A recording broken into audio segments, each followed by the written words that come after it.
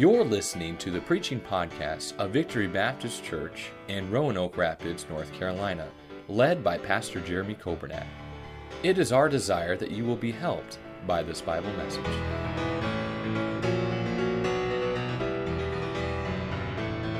Take your Bibles, if you will, to 1 Kings chapter number 18.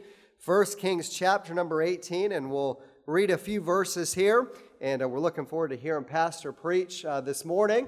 And when you find your place there, if you're able, if you could please stand in honor of the reading of the Word of God. And we're looking forward to the ordination service tonight. Amen. And Brother Caleb told me before the service, he said, you know what, I'm just oozing with Bible knowledge. And he said from studying for the ordination meeting that we had yesterday and so on and so forth. So he just asked that I let the people know that if you have any Bible questions, so please ask him tonight, and he'd be love to answer those for you, and we're looking forward to that. But it'll be a great time. We're looking forward to that that takes place tonight. 1 Kings chapter number 18, and we'll read a few verses here and kind of skip around. 1 Kings 18 and verse number 1. The Bible says, and it came to pass after many days that the word of the Lord came to Elijah in the 3rd year, saying, Go, show thyself unto Ahab, and I will send rain upon the earth. And verse 2, and Elijah went to show himself unto Ahab, and there was a sore famine in Samaria. If you will, look at verse number 21. And the Bible says, and Elijah came unto all the people and said, How long halt ye between two opinions? If the Lord be God, follow him. But if Baal, then follow him. And the people answered him not a word. Verse number 30. And Elijah said unto all the people, Come near unto me. And all the people came near unto him, and he repaired the altar of the Lord that was broken down. Verse number 36. And it came to pass at the time of the offering of the evening sacrifice that Elijah the prophet came near and said, Lord God of Abraham, Isaac, and of Israel, let it be known this day that thou art God in Israel, and that I am thy servant, and that I have done all these things at thy word. Hear me, O Lord, hear me, that this people may know that thou art the Lord God, and that thou hast turned their heart back again. Verse 38, Then the fire of the Lord fell and consumed the burnt sacrifice, and the wood, and the stones, and the dust, and licked up the water that was in the trench. And then verse 39, And when all the people saw it, they fell on their faces, and they said, The Lord, He is God. The Lord, He is God. Amen. Thank you. And I want to draw your attention back to verse number 37. And this is the message for this morning. This is the message on a morning that we are having an ordination service tonight, which is a big deal. This is a message on a Sunday morning, 2 days before an election, and I think probably the most important election that our country's ever faced. But I want you to see at the end of verse number 37, Elijah prays and he says that they may know that thou art the Lord God, and that thou hast turned their heart back again. I'd like to preach this morning on the subject of seeing a nation turn back to God. I know that is a message that could be a series. I understand that. I understand we could talk about this for many, many weeks and months and still not exhaust the subject. But this morning from 1 Kings 18, I want you to see how God turned His people back to Him.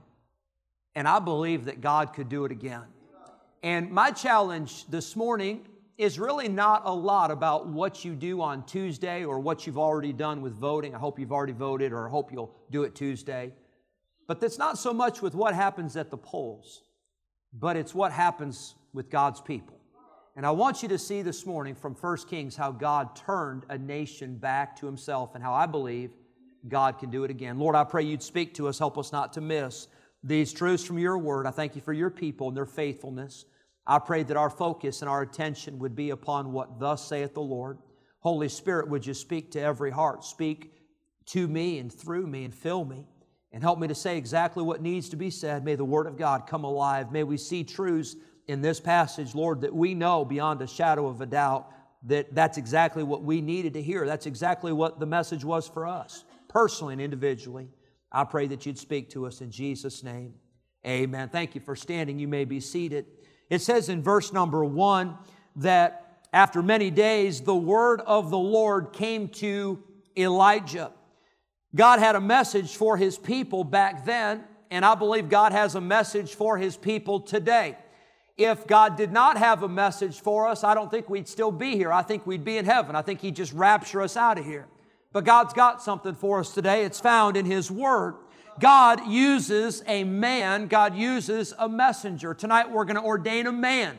He is a man. He is flesh and he is blood and he is human, but he is a man. And God can use people. I'm thankful for that. God could have sent angels to deliver the message. God could have written the message in the sky, in the clouds. God could have come Himself. God could have stood on this earth and God could have spoken the message to everybody, but God chose to use a man. He chose to use Elijah to deliver a message to His people. You see, I believe what our city needs, I believe what our state needs, I believe what our nation needs is we need some men of God that will stand up again and preach what thus saith the Lord. We've got a lot of preachers, we've got a lot of people who are trying to tickle the ears and make people feel good and pat people on the back. And you know what's amazing? You look at the state of our country and you look at the state of our world, that's not doing the job. That's not working. People don't need just the power of positive thinking. People don't just need some thoughts to make them feel better and give them a better self-esteem. What people need is they need the Bible. And Elijah came to Ahab, and his message was not popular. As a matter of fact, when he came in 1 Kings 17, he said, Ahab, I want you to know it's not going to rain until I say so. Well, maybe Ahab wasn't too worried, but the problem was, Elijah waited for 3.5 years before God sent him back and said, tell him it's going to rain now. That was a problem. That was a hardship. That was a national disaster. And there was, number one, I want you to see, there was trouble in Israel. It says in 1 Kings 18, verse 2, and Elijah went to show himself unto Ahab, and there was a sore famine in Samaria. Now, I think a famine is bad, but this wasn't just an average, ordinary famine. This was a sore famine. That word sore, it means to be severe. Can I tell you how severe it was? It hadn't rained in Israel for 3.5 years. Can you imagine the effects of that? Can you imagine how hungry people were? Can you imagine how thirsty people were? Can you imagine people pointing fingers and blaming everybody and, oh, it's your fault and it's your problem? Can you imagine the anxiety? Can you imagine waking up in the morning and thinking, I'm not sure we've got enough food and water to keep our family alive? Can you imagine going to funerals of people who had starved to death? Can you imagine seeing the mothers and the fathers and the family members weeping, saying, we didn't have enough food for everybody to stay alive? That was the frustration. That was the problem. That was the trouble in Israel. It was so bad that the Bible calls it a sore famine, and the Bible says it did not rain for 3.5 years. I want to remind you as a side note that it was a national famine. It was a famine that affected the nation. But you know what was happening to Elijah during this time? He was eating just fine. God was taking care of him. God sent him to a brook in 1 Kings 17, and there was water. And God sent him to a brook, and there were ravens that came every single day and brought him food. That was before Domino's Pizza had their delivery service. That was before Grubhub. That was before Uber Eats. That was before all of that. And God was sending Elijah the food to keep him alive. You know, the whole nation was in a famine, but God still took care of His people. God still took care of His man. And we may be in a bad situation in our country. And by the way, things may get worse. I like what Pastor Schott said in the Sunday school class. He said, I have no idea what's going to happen Tuesday. I don't either. And by the way, what happens Tuesday, that probably is not going to be the end of it. There's probably going to be more things coming up and more this and more that and more turmoil and more. And I know that may not happen, but it's possible. But I don't care what happens Tuesday. I'm going to still trust God. I'm going to be in church on Wednesday. I'm going to be in church on Sunday. I'm going to read my Bible Wednesday morning. I'm going to pray on Wednesday morning. I'm going to keep trusting God. And guess what? I know God's going to take care of me. I know God can take care of you and me. Even though there's problems in our nation, God took care of Elijah. Not only was Elijah fed, not only was there food in his belly, but Elijah got to see the miracle working power of God in his life. Now, I don't like famines.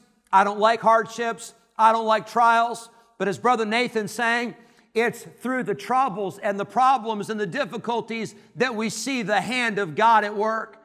If I never had a problem, I'd never know that He could solve it, and I'd never know what faith in God could do. Israel was in trouble. Israel was in a desperate situation. There was a problem. It was a mess. But God still took care of Elijah. The songwriter said, "Be not dismayed, whate'er betide. God will take care of you." He'll take care of you through every day or all the way. God will take care of you. No matter who's elected to be the president on Tuesday, I'm glad that Jesus Christ is still the King of Kings and Lord of Lords. And by the way, He ought to be your King. He wants to be your Savior. If you're not saved, He wants you to put your faith and trust in Him. And after you get saved, He wants to be the Lord of your life. He wants to be your King. He wants to have control. Will you let Him? He's not up for re-election. He is the King of all the ages. Hallelujah. Notice verse 3. We see Ahab is the wicked king. We see that Elijah is the messenger from God. But verse 3, we see a man by the name of Obadiah. It says, "And Ahab called Obadiah, which was the governor of his house. Now Obadiah feared the Lord greatly." Aren't you glad for Obadiahs? Aren't you glad for faithful people of God that just keep on doing right? Aren't you glad for people like Obadiah that feared God more than he feared the king? I think about that verse in Hebrews 11 where the Bible talks about Moses. But before it talks about Moses, it says by faith, his parents, they hid him, and they were not afraid of the king's commandments. I'm thankful for parents that fear God. I'm thankful for senior saints that fear God. I'm thankful for Sunday school teachers and ushers and deacons and workers and prayer warriors that fear God. Obadiah feared the Lord. We see verse number 12 that he feared the Lord from his youth. Oh, I tell you, we need some young people that will fear God. You can't wait till you're 21. You can't wait till you're 25. You can't wait till you're 30. You can't wait till you're 40. You got to start to serve God and fear God in your youth. That's why the Sunday school is so important. That's why the youth group is so important. That's why the Christian home is so important. Our young people ought to fear God. They ought to have a respect and a reverence and a relationship with God in their youth. We can't wait until they're adults. It might be too late. We've got to instill in them something that is real and something that is genuine. Obadiah feared the Lord. Because of that, he took 100 prophets and he hid them from Jezebel. 1 Kings chapter 16, the Bible tells us just how wicked Ahab and Jezebel were. They hated God. They hated God's men. They worshiped Baal. They served Baal. They turned their back on God. They could care less about the things of God. And now these prophets are fearful for their life. I don't know for sure that that was the right thing for these prophets to do, to hide in a cave. I know in 1 Kings 17, God told Elijah to hide himself. But I'll say this. I think it's important for us as God's people. I think it's important that we make sure that our fear of God is greater than our fear of man. I think it's important that we not be ashamed of God. I think it's important that we not be ashamed of His Word. I was reading an article this week about some professional sports teams, their owners, and how they will not reveal who they're voting for in the presidential election for fear of the cancel culture and for fear of retribution and for fear of how the media will try to smear them. And I wouldn't blame them. If I were a sports owner, I wouldn't blame them for that. I think that's probably wise for a sports owner. Now, I think we all know who we should vote for on Tuesday, and I think we all know why we should vote for a particular candidate. I think we ought to vote for somebody that is in favor of life as opposed to in favor of abortion and in favor of death. I think we ought to vote for someone who believes that marriage is between a man and a woman as opposed to same-sex marriage. I think we ought to vote for somebody who has some morals and who has some policies that would lean towards the things of the Bible as opposed to another candidate. But I'm not saying that you have to broadcast who you're voting for. I'm not saying you have to get 100% involved in politics, but here's what I do think. I think every one of us ought to be unashamed of the fact that we're Christians. I think every one of us ought to take a stand and say, I'm not ashamed of the gospel of Christ. It's the power of God unto salvation. Paul said in Philippians 1 that in nothing I shall be ashamed, but with that all boldness Christ will be magnified in my life. We need Christians that will be bold. We need Christians that will fear God more than they fear the laws of man. We see that Ahab and Jezebel were wicked. We see that Obadiah feared God. We see that Elijah came with a message. Notice verse number 17. We see the trouble in Israel, but number 2, we see the truth. The truth is declared. It says in verse 17, it came to pass when Ahab saw Elijah that Ahab said unto him, Art thou he that troubleth Israel? Can you imagine the audacity of that wicked, godless king and his wicked wife Jezebel? And Ahab looks at Elijah and says, Hey, you're the one that's caused all these problems for us. I love what Elijah says. He says, Oh no, Buster, it's not me that's the problem, it's you. He said, it's you and your father's house. You've turned and forsaken God and you've worshiped Baal. He said, I'm not the problem, buddy. You are the problem. And by the way, that was the truth. He said, like Nathan said to King David, because of his sin, he said, Thou art the man. Israel, verse 18, had forsaken God. They had forsaken His commandments and followed Balaam. You see, the problem was not the preacher. The problem was not God. The problem was their sin. The problem was not even the famine. The famine was just a result of their sin. And God brought a famine. And God allowed a famine in the land to wake His people up. You know, I wonder if COVID, and I wonder if the riots and the looting, and I wonder if all this nonsense going on in our nation, fires and flooding and earthquakes and all those things, you think God might be trying to get our attention? You think God may be trying to wake us up and show us that because of our sin, we deserve judgment? But God is merciful, and if as a nation, if we would turn back to God, that God would heal our land and forgive our sin. I believe that God is trying to get our attention. He was trying to get the attention of Israel. We see the truth. The problem was their sin. But then I see number 3, I see the test. It says in verse number 19, Elijah says, Now therefore send and gather to me all Israel unto Mount Carmel, and the prophets of Baal 450, and the prophets of the groves 400, which eat at Jezebel's table. He said, let's settle this once and for all. Let's have a contest. Let's find out which God is the true God. Verse number 21, I love what Elijah says. When all the people came, he said, How long halt ye? That word halt means to hesitate. It literally has the idea that you're dancing around a problem. You're dancing around 2 options, but you're not picking. You're straddling the fence. He said, How long halt ye between 2 opinions? He said, If God be God, then serve Him. But if Baal, then serve Him.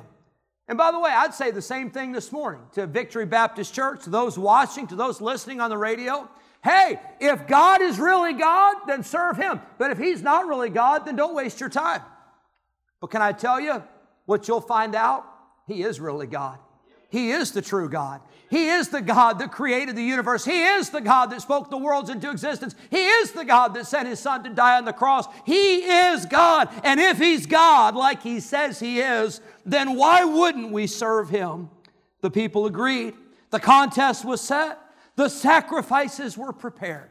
The false prophets of Baal and the prophets of the grove, they got their sacrifice ready. They danced around. They cried out to Baal. They cut themselves to no avail. There was no fire that fell from heaven from Baal. When they got all done, Elijah said, all right. He said, we need to get our sacrifice ready. And the Bible tells us that Elijah prepared the sacrifice. And the Bible tells us in verse number 30 that Elijah repaired the altar of God that had been broken down. Now, I'll tell you, that is a shame on Israel that the altar of God was broken down. You know why things get broken down? Because we don't take care of them. Because we don't use them. Because we let them sit. Because we neglect them. Try that with an automobile. Try to leave an automobile, just let it sit for a long time without ever starting it, without ever driving it, without ever using it. You know what you'll find? You'll need to repair that automobile. And the altar of God was in disarray, and the altar of God needed to be repaired, and Elijah repaired it. He repaired it with 12 stones, just like Joshua had done, just like God had said, 12 stones, one for every tribe in Israel. He did it God's way. He built the altar in the name of the Lord. It wasn't in the name of Elijah. It wasn't in the name of a church. It wasn't in the name of an institution. He said, we're building this altar, and this altar is God's altar, and it's called by His name. And then he did something unusual. He said, I want you to dig a trench around the altar. He said, and then I want you to go get 4 barrels of water, and I want you to pour them on the sacrifice. He's got the stones, he's got the wood, he's got the animal that had been killed and laid on that altar, and they're supposed to see fire come down, but he says, I want you to soak it. I want you to take 4 barrels of water, and I want you to pour it on top of the sacrifice, and I want everybody to see that trench, all that water that's been poured on there. I want you to see it. I don't want there to be any mistake. 4 barrels of water. He says, do it again. 8 barrels. He said, do it again. 12 barrels of water. At a time when it hasn't rained for 3.5 years. That was valuable water. That was water that people could have had to drink. People could have had to survive. And Elijah said, I want you to pour it on the altar because I don't want there to be any mistake that God is going to do the miraculous and He's going to do the impossible. And here was the test. The Bible says in verse number 36 that it came to pass at the time of the offering of the evening sacrifice that Elijah the prophet came near and said, Lord God of Abraham, Isaac, and of Israel, let it be known this day that Thou art God in Israel, and that I am Thy servant, and that I have done these things at Thy word. Hear me, O Lord, hear me, that this people may know that Thou art the Lord God, and that Thou hast turned their heart back again. This was the test. And you know what it came down to? It came down to a 63-word prayer from a man of God. He didn't preach a sermon. He didn't have a revival meeting. He didn't have an organized rally. He just got everybody together. He got the sacrifice ready. He poured 12 barrels of water, and then he said, Lord, I've done everything I can do. It's up to you. And that was the test. And number 4, we see the turning point. The turning point was not the prayer. The turning point was the answer to prayer. Because when he prayed, verse number 38, the Bible says, then the fire of the Lord fell, and it consumed the burnt sacrifice and the wood and the stones and the dust, and it licked up the water that was in the trench. And when all the people saw it, they fell on their faces, and they said, the Lord, He is the God. The Lord, He is the God. We see the turning point. We see the fire of God fell. You know what's amazing is this nation turned back to God, and they still had the same king. They still had the same queen. It didn't matter who was in control in Israel. What mattered was who was in control in heaven. And what mattered was who was in control of the hearts of God's people. And they worshiped God. And they recognized that God was the true God. The fire fell because one man got a hold of God. When the fire fell, all of the people were impacted and all of the people worshiped God. You know what's amazing to me is after 3.5 years of famine, they didn't get right with God. It took a man of God. It took a servant of God who could pray the fire down from heaven. You see, we're talking about turning a nation back to God. And I want to challenge you this morning and say that where it starts is right here. Because if God will make a difference in our lives, did you know we can make a difference in somebody else's life? If God can do something in us, and if God can get a hold of us, and if we can be yielded to God, there is no limit to what God can do through us. A nation is not going to turn back to God until God's people get serious about seeing the fire of God fall. You say, Pastor, what are you talking about, the fire of God?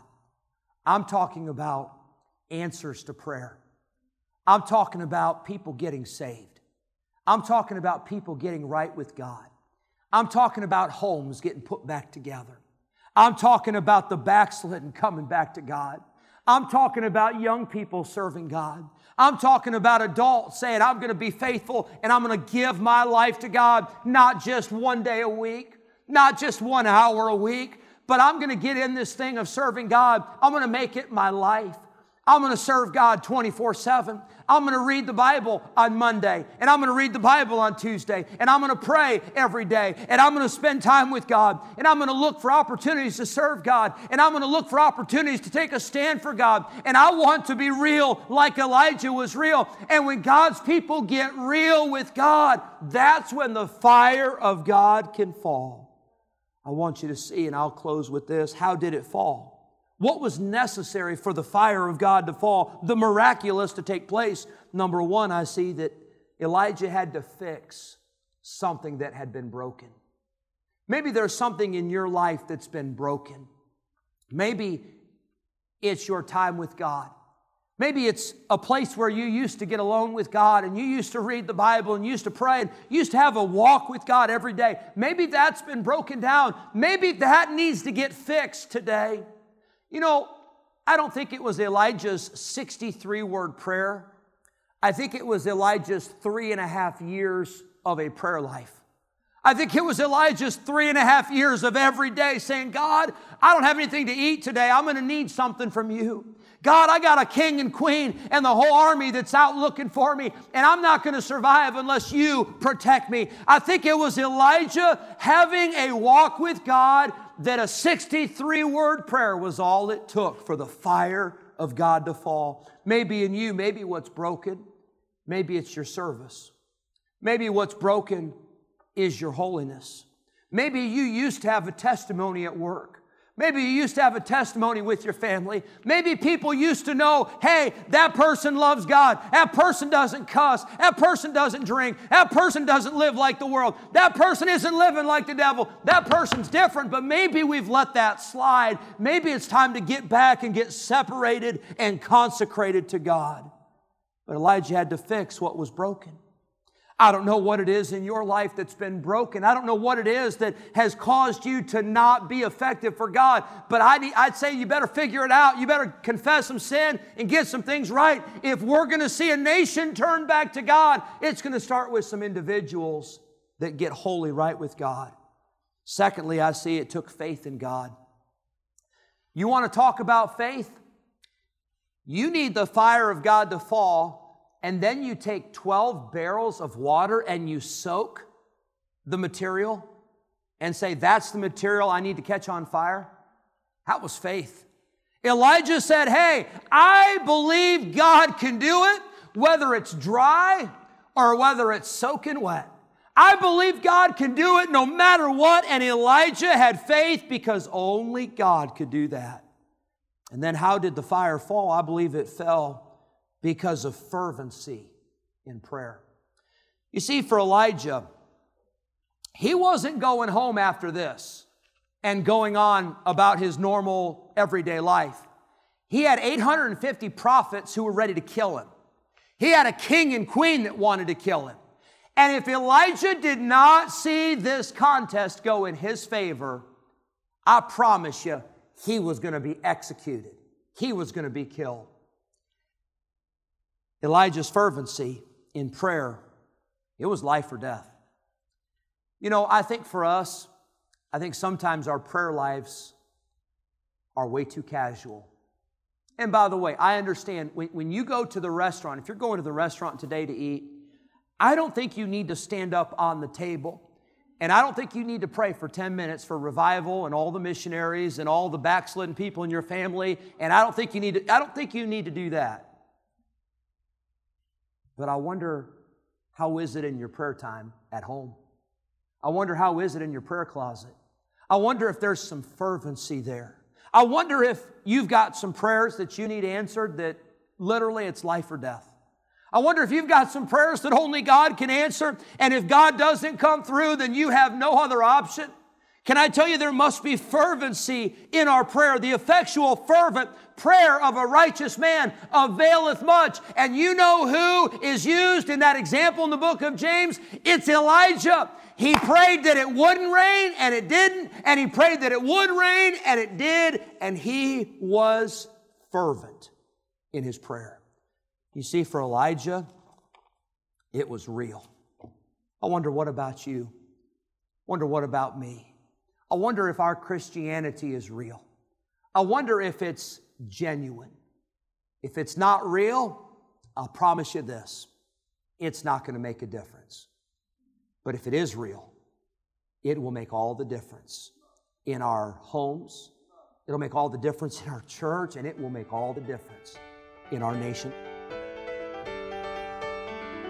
Thank you for listening to the preaching podcast of Victory Baptist Church in Roanoke Rapids, North Carolina, led by Pastor Jeremy Coburnack. For more information about our ministry, please visit our website at vbcrr.org. May God bless you as you serve Him this week.